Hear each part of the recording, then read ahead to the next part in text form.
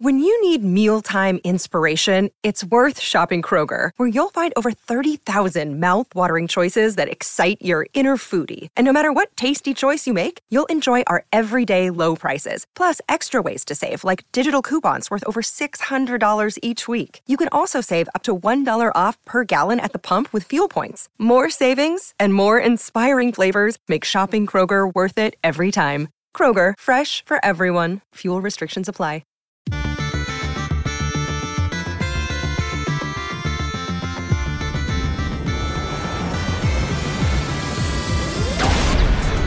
Hello and welcome to the EDHRECast, where we're all about Commander, data, and dad jokes. I'm Joey Schultz, and I'm joined by my fantastic co-hosts. Up first, whenever he makes a clue token, he takes the secret passage from the conservatory to the lounge. It's Matt Morgan.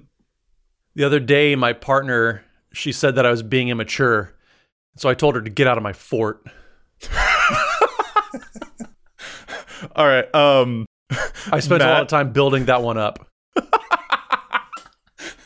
Matt, I hate to break your heart here, buddy, but I might have to agree with her. Joey, you're going to start a pillow fight, too. You need to watch out. Oh, goodness. All right. Up next, every time he makes a clue token, he says, flames on the side of my face. It's Dana Roach. I got into an argument with a friend this week about climate change since it's like 50 degrees in Wisconsin in the middle of winter. Things got heated. Wow. You know what? I'm glad that I used the flames on the side of my face. Yeah, right. Or Clue movie reference for you, given your silly dad pun, actually. A little bit of kismet going on there. That's a fun coincidence. The guy had no chill about it either. Dana. Oh, no. I mean, hopefully he's warming up to the idea that it is real, though. I hopefully, but I mean, he just needs to cool off, I think, before things really escalate. And this is the EDHRECast. We talk about magic cards, I promise. I guess, right?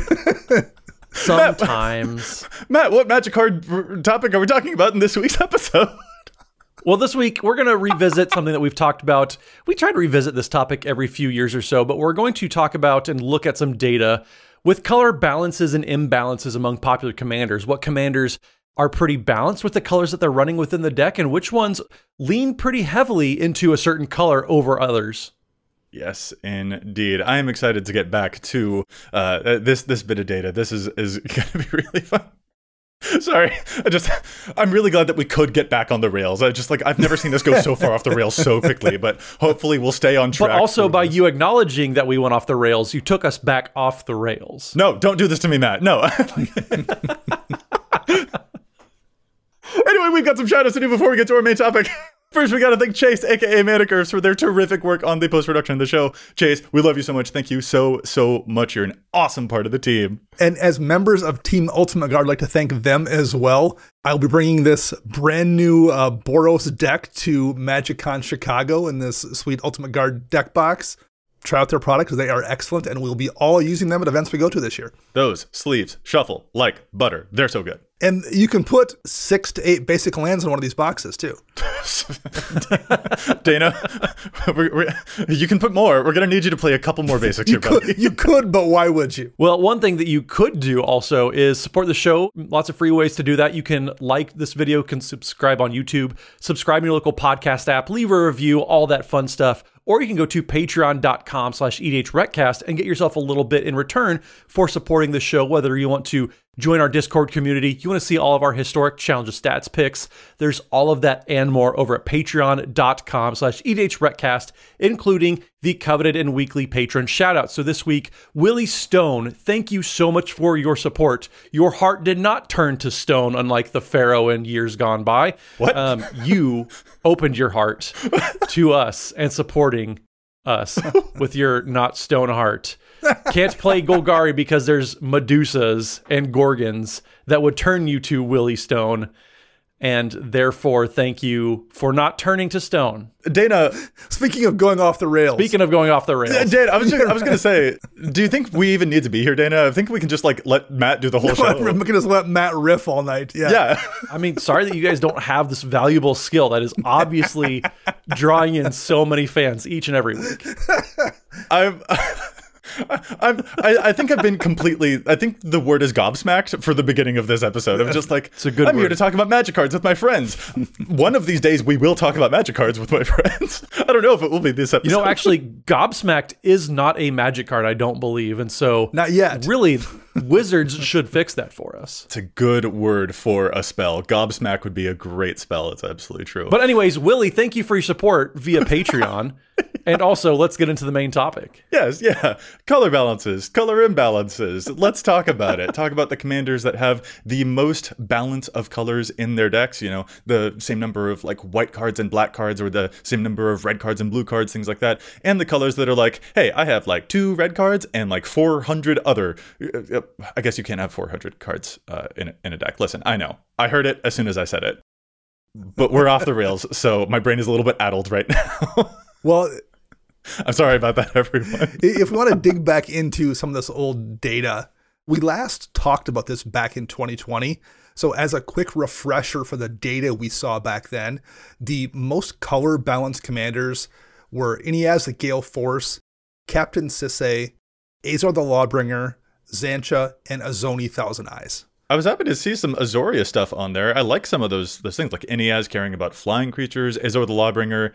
Well, he's a little bit weird, I'll actually get you, but that seemed like a nice spread to me. That seemed like, okay, each one of those I'm kind of keyed into the way that, you know, there are a lot of good flying creatures in both blue and white. Or with something like Azoni, both of those colors are going to have great things to offer for that type of strategy. So they felt like the types of things that, like, okay, cool, we're getting good color representation for each one of them. And it was neat to see the data bear that out. Yeah, and I'm not sure if it's relevant to the cards having a balanced deck, but I guess it's worth noting that 4 of those 5 cards do have activated abilities that require you to actually pump mana into them.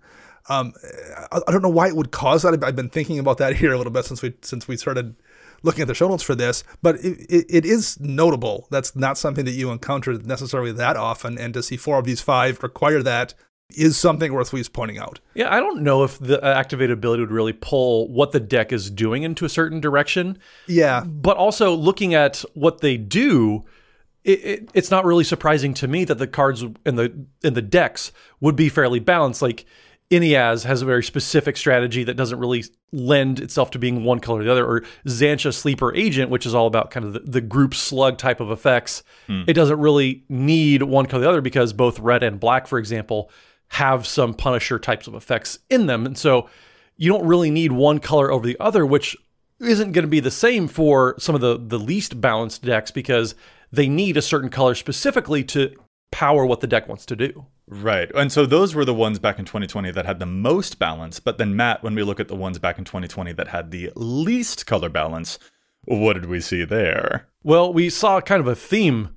So the least balanced decks are going to be Lord Windgrace. We have Tiana, Ship's Caretaker. We have Omnath, Locus of Rage. We have Jorah, Weatherlight Captain, and then Omnath of the Royal. And so right off the bat, looking at them, 3 of those decks, those are landfall decks. Yeah. And what color helps you with the lands the most? Well, that's green, very obviously. So seeing 3 landfall decks play a lot of green, who's surprised? Nobody is surprised. Yeah, and even the other 2, like Jorah Weatherlight Captain, obviously was an Izzet deck, but it was also a lot of artifacts, with the overwhelming number of cards in that deck being artifacts and blue cards, and red was like, I'm here too, I promise. Like, it really tended to be blue was doing the artifact stuff. If anything, I think that Tiana kind of came as a surprise to me back then, because the Boros decks, we don't tend to see white showing up as a color that has the least color balance in the decks that it's present in. That's pretty rare. That was one of the patterns that we saw all those years ago when we first ran this metric, was that white was often an equal participant. White-blue decks especially were consistently the most even in terms of the number of white cards and the number of blue cards,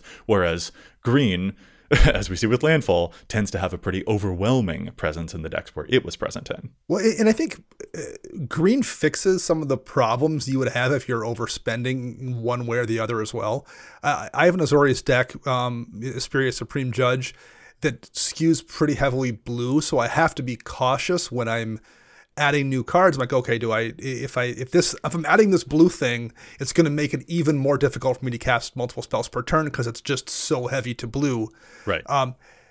But if you're playing green and you're able to go fetch particularly the multiple dual lands you have access to that can do both things, it's way easier to like to compensate for that skew and not have to worry about it. So I wonder how much of a difference that makes too. You can ignore the problem to a degree if you're playing green. Yeah, and all this data from 2020, if you want some more of our thoughts and just our deep dive, because we did a whole episode on this, go back. We'll have the episode linked in the show notes, but it is kind of interesting to listen back to that now and then look at all the information that we have today and what things have stayed the same and then what has changed and sometimes very drastically has changed too. Yes, yeah. Some things stay the same, some things change. Yeah, let's look at it now. Here in January of 2024, I guess that'll be February when this episode finally comes out. We've got a new top 10 for you. Let's start with the imbalance. These are the commanders that have the greatest amount of color skew to them. And Matt, talking about some stuff that stays the same. We got a lot of landfall again here, buddy. Omnath, Locus of Creation, is the most imbalanced one. Lord Windgrace, Soul of Windgrace, Omnath of the Royal, Omnath of Rage. Even Nine Fingers Keen actually shows up in the top 10, which cares a lot about gates, but, you know, it's a deck that cares about lands. So lands decks populate the top 10 very, very strongly. Yeah, so many landfall decks. It's very, very obvious that green decks are going to be your fuel for landfall. You're able to pull lands out of your deck, put them on the battlefield. And when your deck depends on doing that, whether it's Omnath, Locus of Creation, even Nine Fingers Keen, you need very specific lands, and green has kind of the only ways outside of a few they're able to do that. So I understand why people would be playing so much green, because that's really kind of the only way for you to be doing that, because in other colors, they're not benefiting you and they're not finding different ways to get these lands into play like green does. And my guess is actually it's kind of the opposite. People aren't running a heavy color skew because they're in green. They're in green, therefore they can just accidentally run a color skew without having to think about it. Like if I'm not playing green, I do have decks where I have to like look at it. I mentioned my Azorius deck. If I'm playing green, it just never comes up.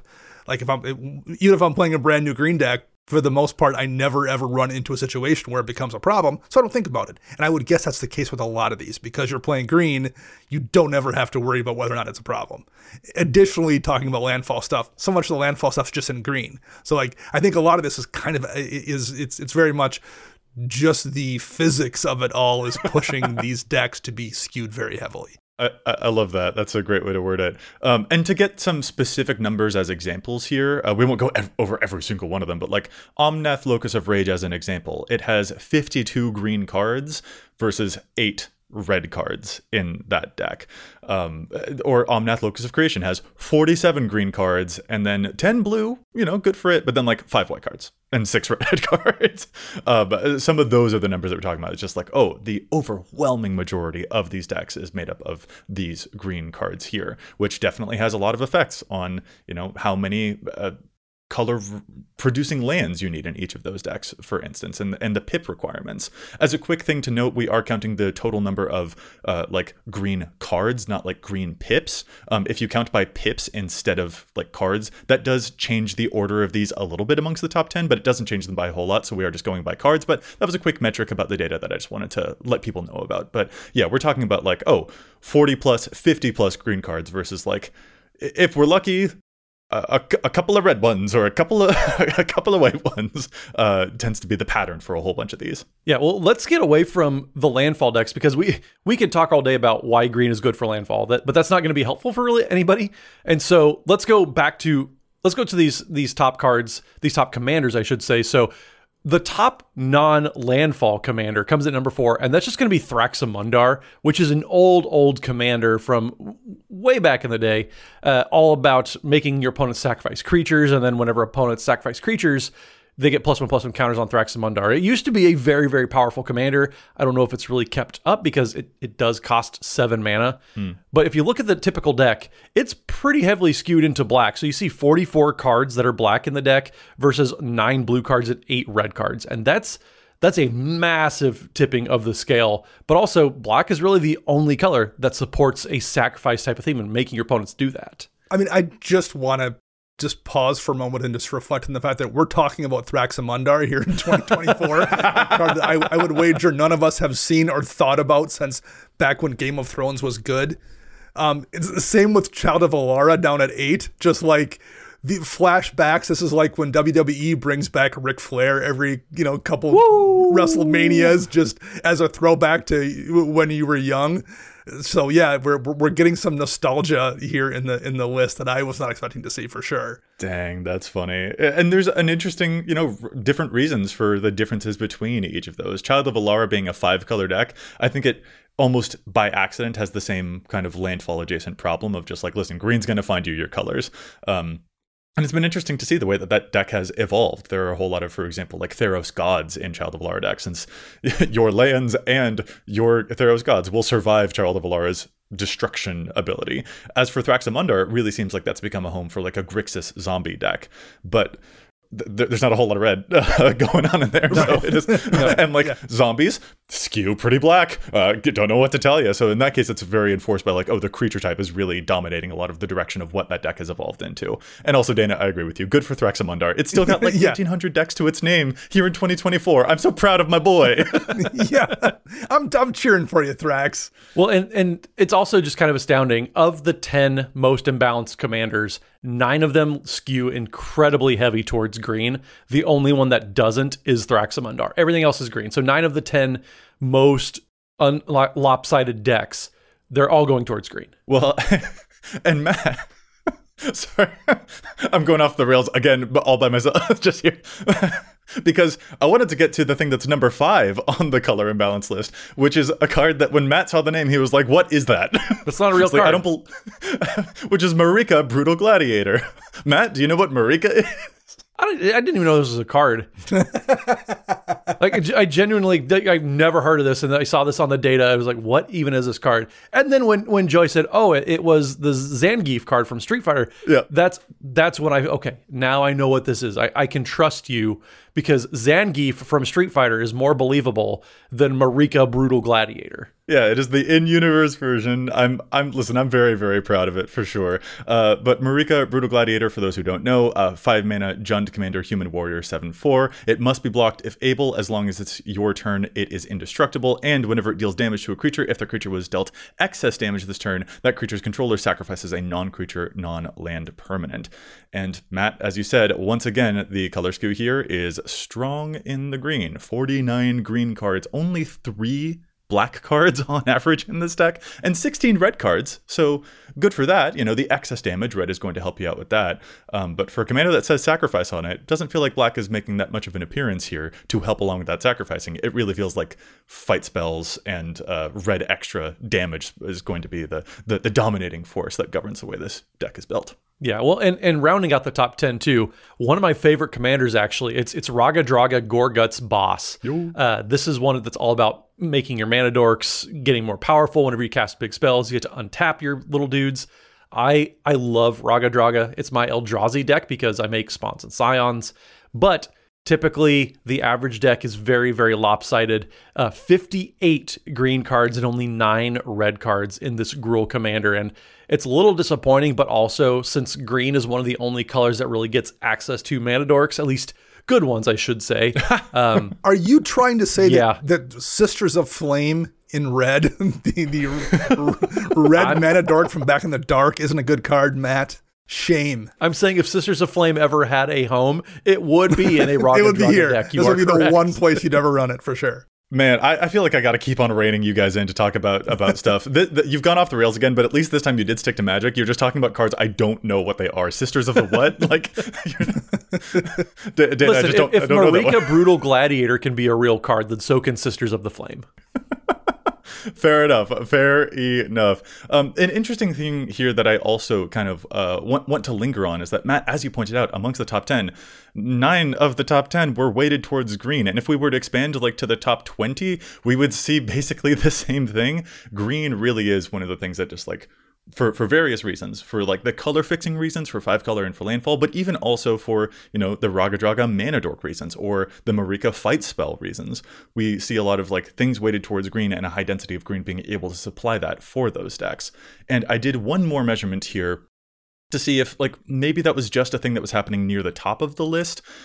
Is it actually present throughout most of the list or like the high end of the list? So I did an overview of the top 100 most color imbalanced commanders to see whether or not that was a trend that lingered, and it definitely did linger. We'll throw some numbers on screen here, but like white only showed up 47 times amongst the top 100 most color imbalanced commanders, whereas green showed up 60 times. The next most popular was red, 57 times, but like the reason that red showed up as much was because it was showing up in decks that are weighted towards green. Like, it's not that red is a color imbalance, it's that red was the victim of green because it was present in a lot of, for example, Gruul or Jund, like landfall-esque type of decks where red wasn't doing a whole lot. So red has a very minimal presence compared to green having a big presence. And that was just a thing that I wanted to throw out here, like in terms of the way that this stuff is weighted. Yeah, red was imbalanced kind of in the opposite direction of green. Green was imbalanced in having more of them. Red was imbalanced in the direction of having less of those cards. Yeah, red is the sidelined color. Well, I mean, I would argue that white is kind of the sideline color because it's only showing up in 47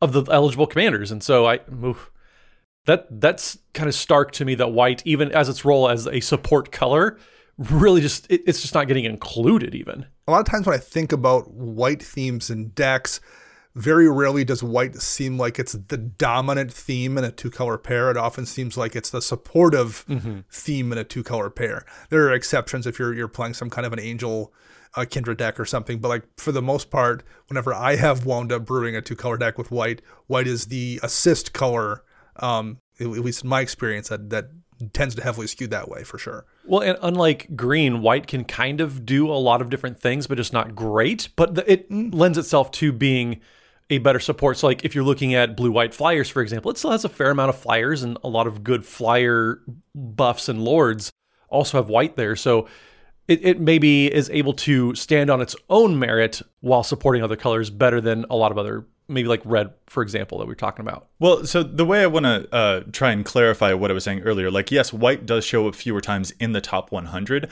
but the times that it shows up, it isn't necessarily the color that is being imbalanced upon, whereas red very consistently was the color that only had like 8 red cards in the deck versus however many there were a whole bunch of blue cards or there were a whole bunch of green cards. It took until I think Obosh the Prey Piercer, which is currently at like spot number 51 among the top 100, for red to finally have I am the most dominant color in this deck kind of moment. So red, that's what I mean when I say that red is the more sidelined of the colors, because white did at least have a couple, like it was present less often, but it was more present as a dominant force in the decks than red tended to be, because red, it was just like, man, I'm showing up in 3 decks here and then 8 decks here, and then finally, here's like a dragon deck where I'm the most dominant color, and then I'm back to like 3 decks here and 3 decks here. That's sort of what I mean by the way that these things were skewed and that red was weighted against. Yeah, that's a good thing to point out, Joey. That's a good catch. Thank you for clarifying that. So why don't we challenge some stats real quick then, and we can come back and we can talk about the most balanced commanders then that are able to support each other and nobody's really pushing somebody out. Ooh, I like the sound of that. I still feel a little like caught off guard every time you guys just normally segue into challenges stats and you don't make a big deal out of it anymore. This is unfamiliar territory for me. Is that what the shtick is? Is that you're just making me feel like killing you with kindness is the plan this year? Yeah, we're just moving the show along. We're helping you out. We're helping the listeners. We don't want to jar them too much. That's what it is. I feel like you're just totally tricking me into like thinking that the challenge the stats segue steals never were a thing, Joey. What are you talking about? Like, oh no, they were. All right, well, indeed, there's so much data on EDHREC that we don't always agree with. So right after this quick break, we'll be right back to challenge the stats. All right, I will start us off with challenge the stats this week. And since we have noted that red wasn't getting as much live, it was getting more sidelined, I want to challenge the stats on a red card here today. And Matt, listen, I'm gonna try on the pronunciation here, but I've messed it up every time that I've practiced. Assault on Osgiliath is the name of the. Am I doing it right? No. No. How's it pronounced? I don't know Lord of the Rings that well. What is Osgiliath is what we're looking at. Osgiliath. That's your Obliute, or your what was the card I messed up a few weeks ago? O'Hara-Shanil. Yeah. Yes. Joey's got his Osgiliath moment. We're happy for you. Apparently, if it starts with an O, we cannot pronounce the card. That is just the way. That's the lesson apparently here. Yeah, apparently. All right. So Assault on Osgiliath is the card that I want to highlight here. That is X red, red, red for a rare sorcery from the Lord of the Rings Tales of Middle-earth set. It says amass orcs X. Then goblins and orcs you control gain double strike and haste until end of turn. This is an interesting little card. If folks don't remember Amass all that well, to Amass Orcs X, you would put X +1 counters on an army you control, and then it would also be an orc. If you don't control an army, though, you'll first make one of those tokens to put those counters upon. We've seen a lot of Amass Zombies cards before. We also got Amass Orcs in the Lord of the Rings set, and I think the fact that this says Orcs on it as like the first line there kind of made people think, oh, this is probably only a card usable for decks that care about orcs or that are doing a lot of Amass synergies. But the thing that is just like, goblins you control also gain haste and double strike until end of turn. I don't even necessarily care about giving the haste, but 3 mana to give all of your goblins double strike, that could be kind of relevant. There are a lot of really good goblin commanders out there that could really benefit from an ability like this. Like, I'll admit that not every goblin deck needs this. There are probably other spells that might help you deal a little bit more damage in your average Krenko deck, but there are certain goblins that I think will get a kick out of the fact that this card could be just a thing that gives you double strike, or, you know, it could give you another body, and maybe those decks even care about +1/+1 counters. For example, Grumgully, that is a Gruul goblin who also cares about +1 counters. So maybe your deck is manipulating some of those. Maybe your Wart Boggart Auntie deck would care about having another creature there, or just wants a way to close out a game. Your average Muxus deck could be like, oh, well, my commander's pretty big. If it had double strike, I could actually deal quite a lot more damage this turn. And it's kind of a nice surprise. But even decks like Magus Lucia Kane, that's also a commander that cares about both X spells and +1/+1 counters, which I think would be able to make use of the good, cool parts of this card. It just feels like a rare that maybe got a little bit buried. And the fact that it's so budget friendly is what makes me interested in potentially playing it. If you've got a budget goblin deck that you want to give all of them double strike in addition to all of your other buffs, this could be a nice surprise, and it's kind of a fun thing that does more than just amassing a whole bunch of orcs. So don't let it get buried in all of the terrific Lord of the Rings stuff. If you have a goblins deck, it's possible that you'll like this one. My challenge this week is a preliminary challenge of stats. Everyone hates, you hate showing up to Commander Night and you've got the commander deck that we just talked about last week, and all your friends are like, why aren't you running that card those guys talked about? They're awesome. They make the best suggestions every week, and you screwed up. I think that feels terrible. So I'm going to help you. I'm going to prevent that from happening to you with your new T-Sac Judas Hellhound deck. You won't get yelled at by your friends when you build T-Sac. T-Sac is a legendary creature, an elemental dog, a 3/3. It has Unleash, and other dogs you control have Unleash, which is a fantastic bit of wordplay. However, the ability on T-Sac here, whenever T-Sac Judas Hellhound attacks, add red for each attacking creature. It's lacking the text that says this mana doesn't end empty from your mana pool as steps and phases complete. So you have to use that mana during your combat step. If you are playing T-Sac, and there are 6 decks right now in EDHREC, but there will be more because people love goofy creatures like this, put Gitu Warcry into your deck before people can make fun of you for not running it. It is an old enchantment, 2 and a red, and it just says, for red mana, target creature gets +1/+0 till end of turn. It's a mana sink. It's not an aura, so like people can't blow up a creature and 2-for-1 you. You can choose whatever target you want and pump that mana into something to just smash somebody in the face. Get to Warcry, dirt cheap card. This is a perfect fit for it. Put it in your T-Sac deck before you get made fun of when we challenge it 2 years from now. Made fun of? Dana, what? That's how it happens. It's so aggressive. Grown men come to me, big, strong men, tears in their eyes, talking about how they got made fun of. The rails, we're off them. Little Jimmy said, are you really playing that? Come on. Those EDHREC guys just challenge it this week. What's wrong with you? Oh. We're trying to stop that. We're trying to stop bullying, really, is what we're here for. Oh my goodness, Dana. That was so much. Well, on a different note, I will wrap us up with our Challenge Stats segment of the week. So, thank you, Dana, for all of that. Right? I can't get over it either. I don't even know what to do. Anyways, Sam Hinman sent us an email, which any of you listeners out there can do, edhrecast@gmail.com. Had a very funny challenge that all three of us got a pretty good chuckle at when you think about how this interaction works. So Sam sent us the email and said, in a Zaxara the Exemplary deck, you have access to base 0/0 creatures pretty much at all times, and the card Nanogene Conversion is a powerful board wipe with any creature not being pumped up. Zaxara the Exemplary is the Sultai commander. It's all about Hydras, or whenever you cast a spell with X and its mana cost, you create a 0/0 Hydra creature token, then you put X +1/+1 counters on it. So this deck just cranks out Hydras left and right. And the card Nanogene Conversion is absolutely fantastic. So it's 3 and a blue for a sorcery that says, choose target creature you control. Each other creature becomes a copy of that creature until end of turn, except it is not legendary. This card is super, super fun. So you are making a ton of 0/0 creatures that have +1/+1 counters on it. That's what keeps them from dying. Nanogene Conversion turns all of your opponent's creatures into those 0/0s that do not have the +1/+1 counters on it, causing them to die to state-based effects. Sam goes on to say, alternatively, you can choose to pump all of your base 0/0 creatures by +2/+3, then shrinking down any big blockers that are controlled by your opponents, or just revel in all the additional mana token generators you have with all of your non-legendary Zaxaras. This is such a cool little interaction. I really like this in a couple of my own decks as well, but man, this is a fun synergy. It's a one-sided board wipe. We love those over here at the show.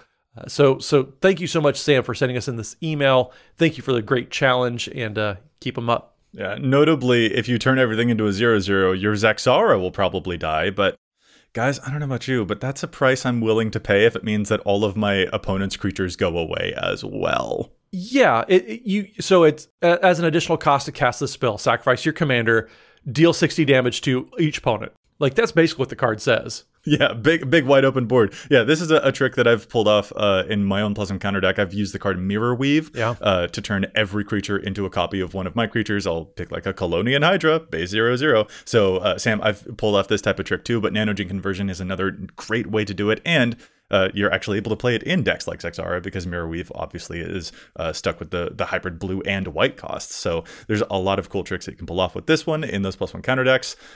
Scary stuff. I love this challenge. Really well done, Sam. Okay, guys, we're getting back into our topic here, and I feel like even in challenge stats, are we though? We went off the rails in so many ways here that I'm just like, are we though? Yeah, that's exactly right. Are we really? But Matt, as you said, I think it's time for us to get into the cards that the commanders that were the most balanced here in 2024. They actually had an even spread of the colors that were in their decks. Where do we start? So we're going to start at the top of the list then. So the most balanced commander coming in with 34 blue cards, 34 red cards, and 10 multicolored cards is Magnus the Red, which came in the Warhammer 40k precons. This one's all about spell slinging. It's all about creating 3/3 spawns whenever you cast instant sorceries. And it's just a fun spell slinger type of deck. And I would argue and probably say that a lot of these spell slinger type of decks, especially in Izzet colors, they're probably going to be fairly balanced because you look at the typical deck and what they're playing. There's cards like Young Pyromancer and a bunch of rewards for casting instants and sorceries, and the blue just fuels everything, makes sure you're drawing lots of cards. And so Magnus the Red, I'm not surprised at all to see it being one of the most balanced colors here, because just the strategy by itself lends itself to being a very balanced strategy. Well, this is actually like a kind of a spoiler alert for when we get to the other things on the rest of the list. But like when we pulled this type of data back in 2020, Izzet was not a very well-balanced color pair. It was actually one of the lesser balanced ones. Like Riel the Everwise was one of the only color-balanced Izzet commanders available. So to see it now here at the top of the list, and then actually several other times amongst the top when we look at all of the rest of the data, like Izzet has actually had a bit of a glow-up in this area, and that's really been interesting to see. And it's for the reasons that I think you said. Like, yeah, both red and blue have proven that they've got really great things to lend to that strategy. And so I think red probably really fleshed out its abilities in the spellslinger genre over the past couple of years. Well, and we also have Balmor Battlemage Captain at number 4 and Karak the Thumbless and Sakashima down at number 8. Izzet pairs as well that kind of are looking to do similar things with similar cards.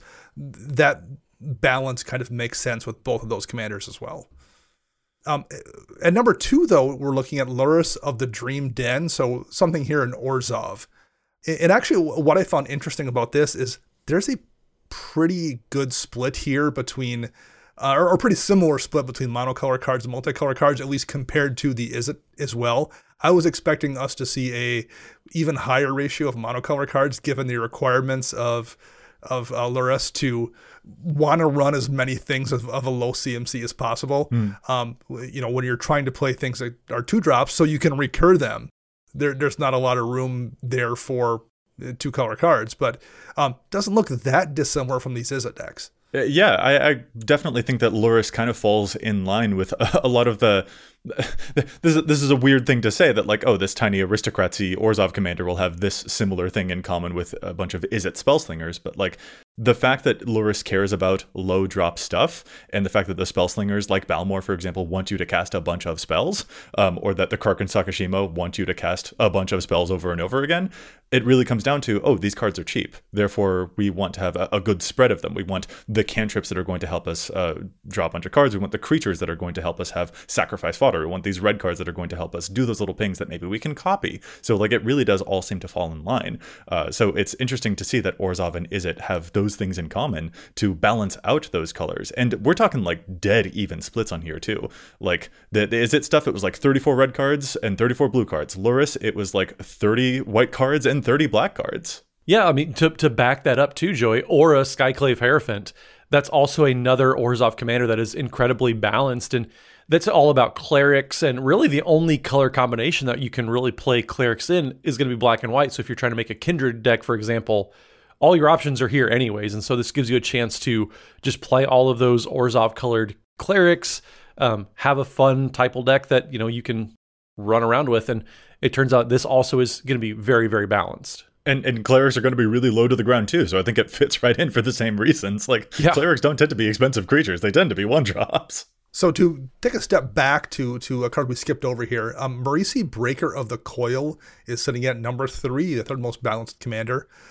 This is a 3-color deck. We're here in Naya colors, and again, that's a pretty even spread. I was actually surprised we would have any 3-color decks here in the top 10, let alone all the way up to number 3, but people are really spreading very evenly between white and green and red here with Marisi, Breaker of the Coil. Yeah, a really nice spread on these. 23 white cards, 22 red cards, 23 green cards in the average Marisi deck, which, awesome, cool for it. And it makes you wonder, what is having the balancing effect on these? We've seen green be such an overwhelming presence before.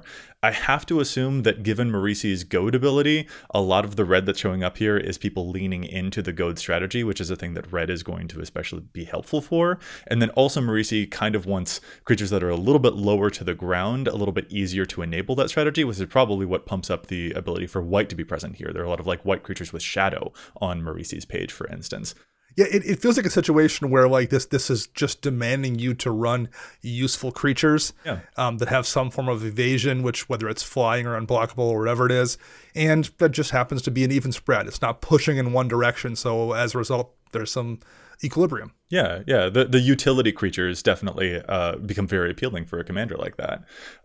And then that moves us down to number 5 on the list here was Klauth Unrivaled Ancient, which is a Gruul dragon. I did not expect to see a Gruul deck amongst the most color-balanced commanders here, but it's got 34 red cards and 33 green cards.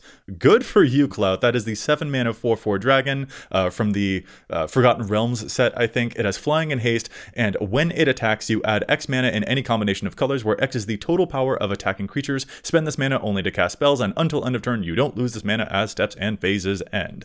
So you see a Gruul thing in there and you're just like, wait, we've seen it be imbalanced before. What's going on here?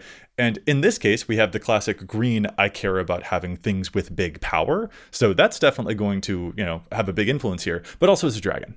And like straight up, a lot of the ways that people build Klauth decks is with a whole bunch of dragons. And that's really what red is good at. So we still have green trying to dominate because it cares so much about you have things that are just big creatures. I care about the biggest creature that ever biggest creatured.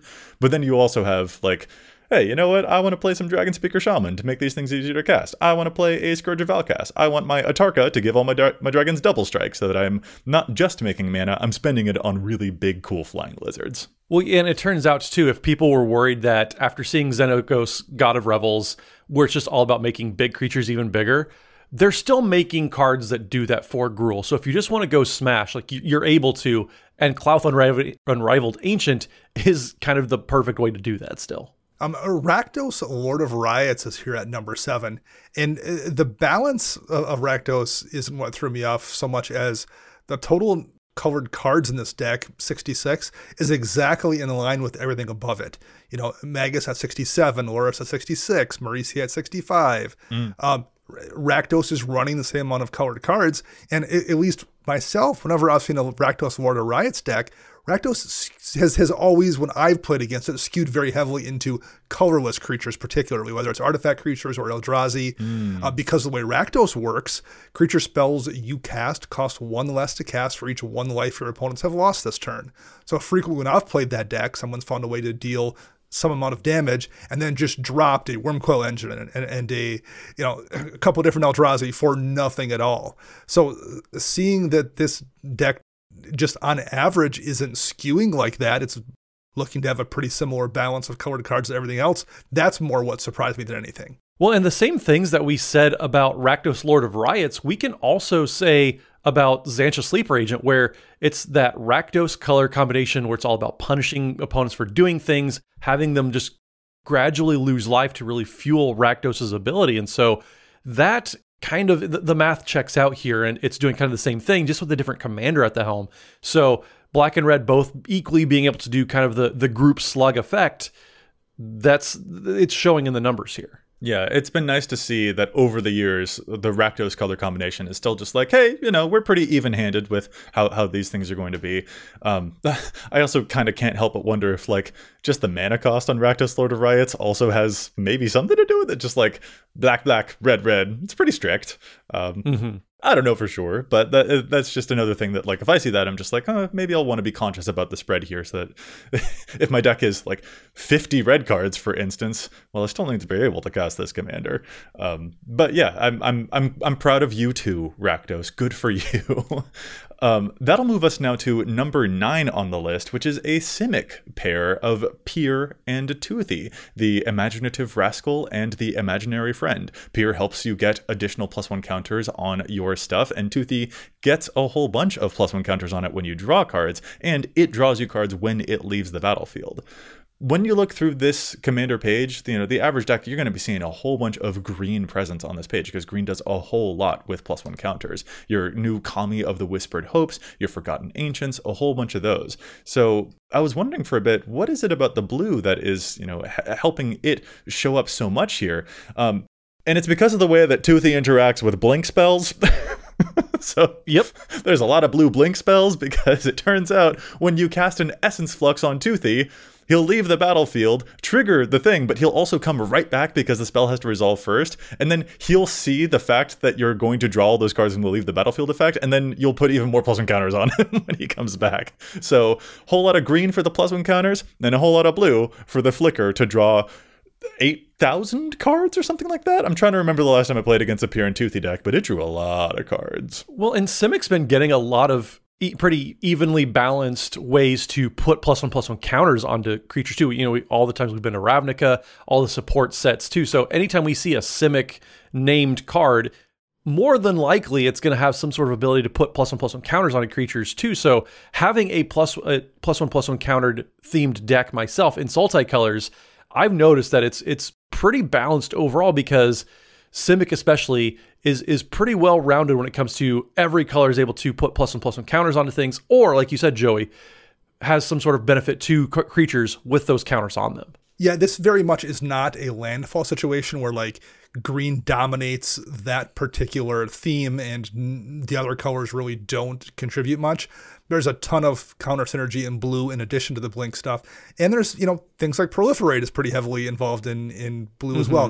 There's things that bolster counter. So there's a lot of reasons why blue is sharing the load here in a way that we're not seeing with landfall decks. That's a really good point. And we've gotten some new toys even just in the most recent Ixalan set, I think, like Wave Goodbye and Ripples of Potential, which are really cool cards for counters decks. So that's also a good point. Not just the Blink stuff. I may have spoken a little bit too soon. Certainly a lot of the Blink stuff. But blue is stepping up its game as well, and that's an important thing for you guys to point out for sure. Well, and let's wrap up and just glance over this last commander, because I don't want to talk about Toxrill the Corrosive any more than I have to. The only thing going for this commander is that it's pretty well balanced. It's so Toxrill the Corrosive. If anybody hasn't had the pleasure of playing against Toxrill the Corrosive, and I'm being so sarcastic right now, folks. 5 black for a 7/7 slug horror at the beginning of your end step. Put a slime counter on each creature you don't control, and creatures you don't control get -1/-1 for each slime counter on them. And then whenever a creature you don't control with a slime counter dies, you make a slug, and then you have the activated ability of a blue and a black to sacrifice a slug, and you draw a card. Miserable play experience, if you ask me. I like creatures on the battlefield, but Toxrill the Corrosive, cool. 25 blue cards, 26 black cards. None of them are good or fun. Matt, how do you really feel? To actually try to dig into it a little bit, this is a similar situation, I think, to Pier and Toothy, where there's just a good balance between the two colors of what the deck wants to do. Proliferate also has plenty of things in green. Green has a lot of counter synergy. Black has things that care about things going in the graveyard. I think it just works out that all of the things the deck wants to do are split between the colors on the card. Well, it ends up being a whole lot of like control cards in each color. Your Polymorphist's Jests in blue to turn all of your opponent's stuff into 1/1s, and then those slime counters insta-kill them. And then you've got a lot of black either as kill spells or as just your classic Aristocrats effects to make sure that when those things die, the game actually moves somewhat towards a type of conclusion. So... Matt, I'm kind of with you. Toxrill's not the most fun for me to play against either. I do have kind of like a... oh boy, let's gear up kind of attitude whenever I see it. Yeah, a one-sided board wipe every turn because you're playing a bunch of cards like Flatline and then Massacre Worm. Yeah. It's not a particularly fun deck to play against, if you ask me, but if that's your jam and that's what your playgroup likes, jam away. I will be glad that I'm not playing in those specific games. And you can let them know that the average Toxrill deck has 25 blue cards and 26 black cards, so it's very balanced. Maybe not fair and balanced, but yeah, it is at least color balanced, which is a nice thing for it to see. But like at us ending on a couple of blue examples there, I think actually kind of goes back to one of the points that I made earlier about like how Izzet decks, for instance, became a bit more... They had more balance this year. And I think that we actually kind of saw that throughout a couple of these different examples that we've seen. And guys, I did that same metric that I did for the imbalanced commanders, where I surveyed the top 100 to see how many times each color showed up. And no surprise, white and blue were at the top. White showed up 55 times amongst the top 100. Blue showed up 53 times. And it turns out red was actually the one that showed up the least amount of times. It only showed up 45 times in the top 100. So yeah, white and blue seem to have very balancing color effects on the decks that they show up in. Whew. So now at the end of this, having seen all of that data just now about color balances and color imbalances, I guess I just kind of want to, do any final thoughts, any last takeaways that we have about the idea of color balance. Like, how do you feel about color balanced decks? Is this something that you aim for in your own deck building? Is this something that you don't really care about? Is there a way that you think affects the cards that you use or your deck construction? Where are you at now at the end of this when you think about color balance in EDH decks? So I guess for me, I don't really keep an active eye on it while I'm building the deck and kind of brainstorming ideas. What I do want to do, though, is after I've built the deck, after it's gotten into a semi-playable form, I want to make sure that my mana base is aligning with it more so than I care about the cards that I'm casting. That's where I really try to be mindful of how balanced or imbalanced my deck is, because if I'm playing certain cards that, maybe I'm playing cards that are triple red and I'm in a 3-color deck, well, I'm probably going to be trying to focus around those pips more so in my mana base than I would be if everything was kind of fairly balanced. So that's where I really take this into account, is if I'm building the deck and looking at the fun cards, the non-land cards, I don't really care if they're all one color or not, but I need to make sure that I'm going to Architect, for example, and I'm going to the bottom of the screen, looking at what do the color pips say? What do my mana symbols need? And make sure that my mana base is accommodating whatever I ended up doing in that deck. For me, the one place that it really pops up, particularly like in a newish deck that I am playing and realize that, I have an imbalance here and it's causing me issues, is almost exclusively in decks playing blue. So that makes sense. The most balanced combinations are Izzet and Azorius, both featuring blue. And the reason it's relevant is because if I'm casting too many blue spells during my main phase, it becomes challenging to hold up blue mana for counter spells to protect what I'm doing. And usually in blue, you're wanting to run counter magic. That's one of blue's strengths. So you have to be cautious to keep a balance and make sure if you're, playing Izzet, you're doing red stuff. If you're playing Azorius, you're doing white stuff, or at least some degree of it, so you can keep up that 1 or oftentimes 2 mana if you're talking counter spell or mana drain or something, or cancel if you're that guy. So you can protect it. So for me, that's the situations when, like in real life, when it's been an issue for me that I've had to go back and tweak decks. It's been Azorius decks particularly, but almost always things with blue where I'm playing counter spells, and I need to keep that balance so I can have blue mana free at the end of my turn. Yeah. I think that there are small ways that we can see this emerge. Like if you notice a high amount of color imbalance, maybe that will affect your desire to play like medallions in that deck, since you actually do have a whole bunch of cards of a certain color in the deck, and that could help you out a lot. Or like maybe you have a multicolor deck, a 2-color deck or something that still wants to play Nykthos, because it turns out actually I do have a very high devotion to black after all, even though I'm playing a Golgari deck, or things like that. That can certainly influence it. But Dana, honestly, I'm just... Listen, you're talking about having color like mana fixing woes, and I can't help but wonder if, my guy, like, is it because you play too many non-basics and you're not playing enough basics? Like, are you playing too many war rooms and reliquary towers? Like, there's also that you have to balance too, right? Yeah, that's probably part of it for sure. I'm not going to pretend that's not occasionally an issue for sure. Well, and I'm kind of trolling you a little bit, but like when I see you're not wrong either. You might be trolling, but you're also not wrong. Well, yeah, especially with the way that I've seen how you build your decks. I don't understand how you play like 3 basics in a deck. It's just like, it's wild. But I do mean it that like when I notice that like, my decks have a pretty even match, that does actually affect my willingness to play certain things like a reliquary tower or like a war room, because I'm like, this actually has a higher chance of getting slightly in the way of the pips that I do need, because of how clearly demanding these pips both are as a presence in my deck. And so like Matt, just like you said, the color balance tends to be a thing that like it really is going to affect the mana producers that I use. It isn't a thing that I actively pay attention to, but it does catch me off guard a whole lot. And so like, yeah, it's kind of one of those things that I have a relationship with in retrospect. I'm like, well, I better change my lands now. Yeah, I mean, I've built decks and then realized, like pretty much everything is green, but it's a 3-color deck. And I had all my basics, for example, because I was playing more than 6, unlike Dana. But all my basics were fairly balanced out. And so I looked back, so I needed to kind of adjust. I didn't need any blue-black lands, for example, because that wasn't really helping me with a majority of my deck. So I was able to kind of cut down on the dual lands that I was playing and really adjust my mana base. So the cards that I wanted to play, I had to adjust the cards that I needed to play so that I could cast them when I wanted to. Totally makes sense. Yeah, there's a lot of interesting lessons to take here. Honestly, most of all, I'm just glad that we got the show on the rails. That long last, So I think we're going to wrap it up before we can be destabilized and go into completely different other topics yet again. So listeners out there, we would love to hear what you think about all of this data. What are your most imbalanced and most balanced color decks out there? It's interesting stuff to note, and it's interesting to see how it affects your deck building. And with that, Matt, where can folks find you on the onlines? So you can find me pretty much any social media platform out there.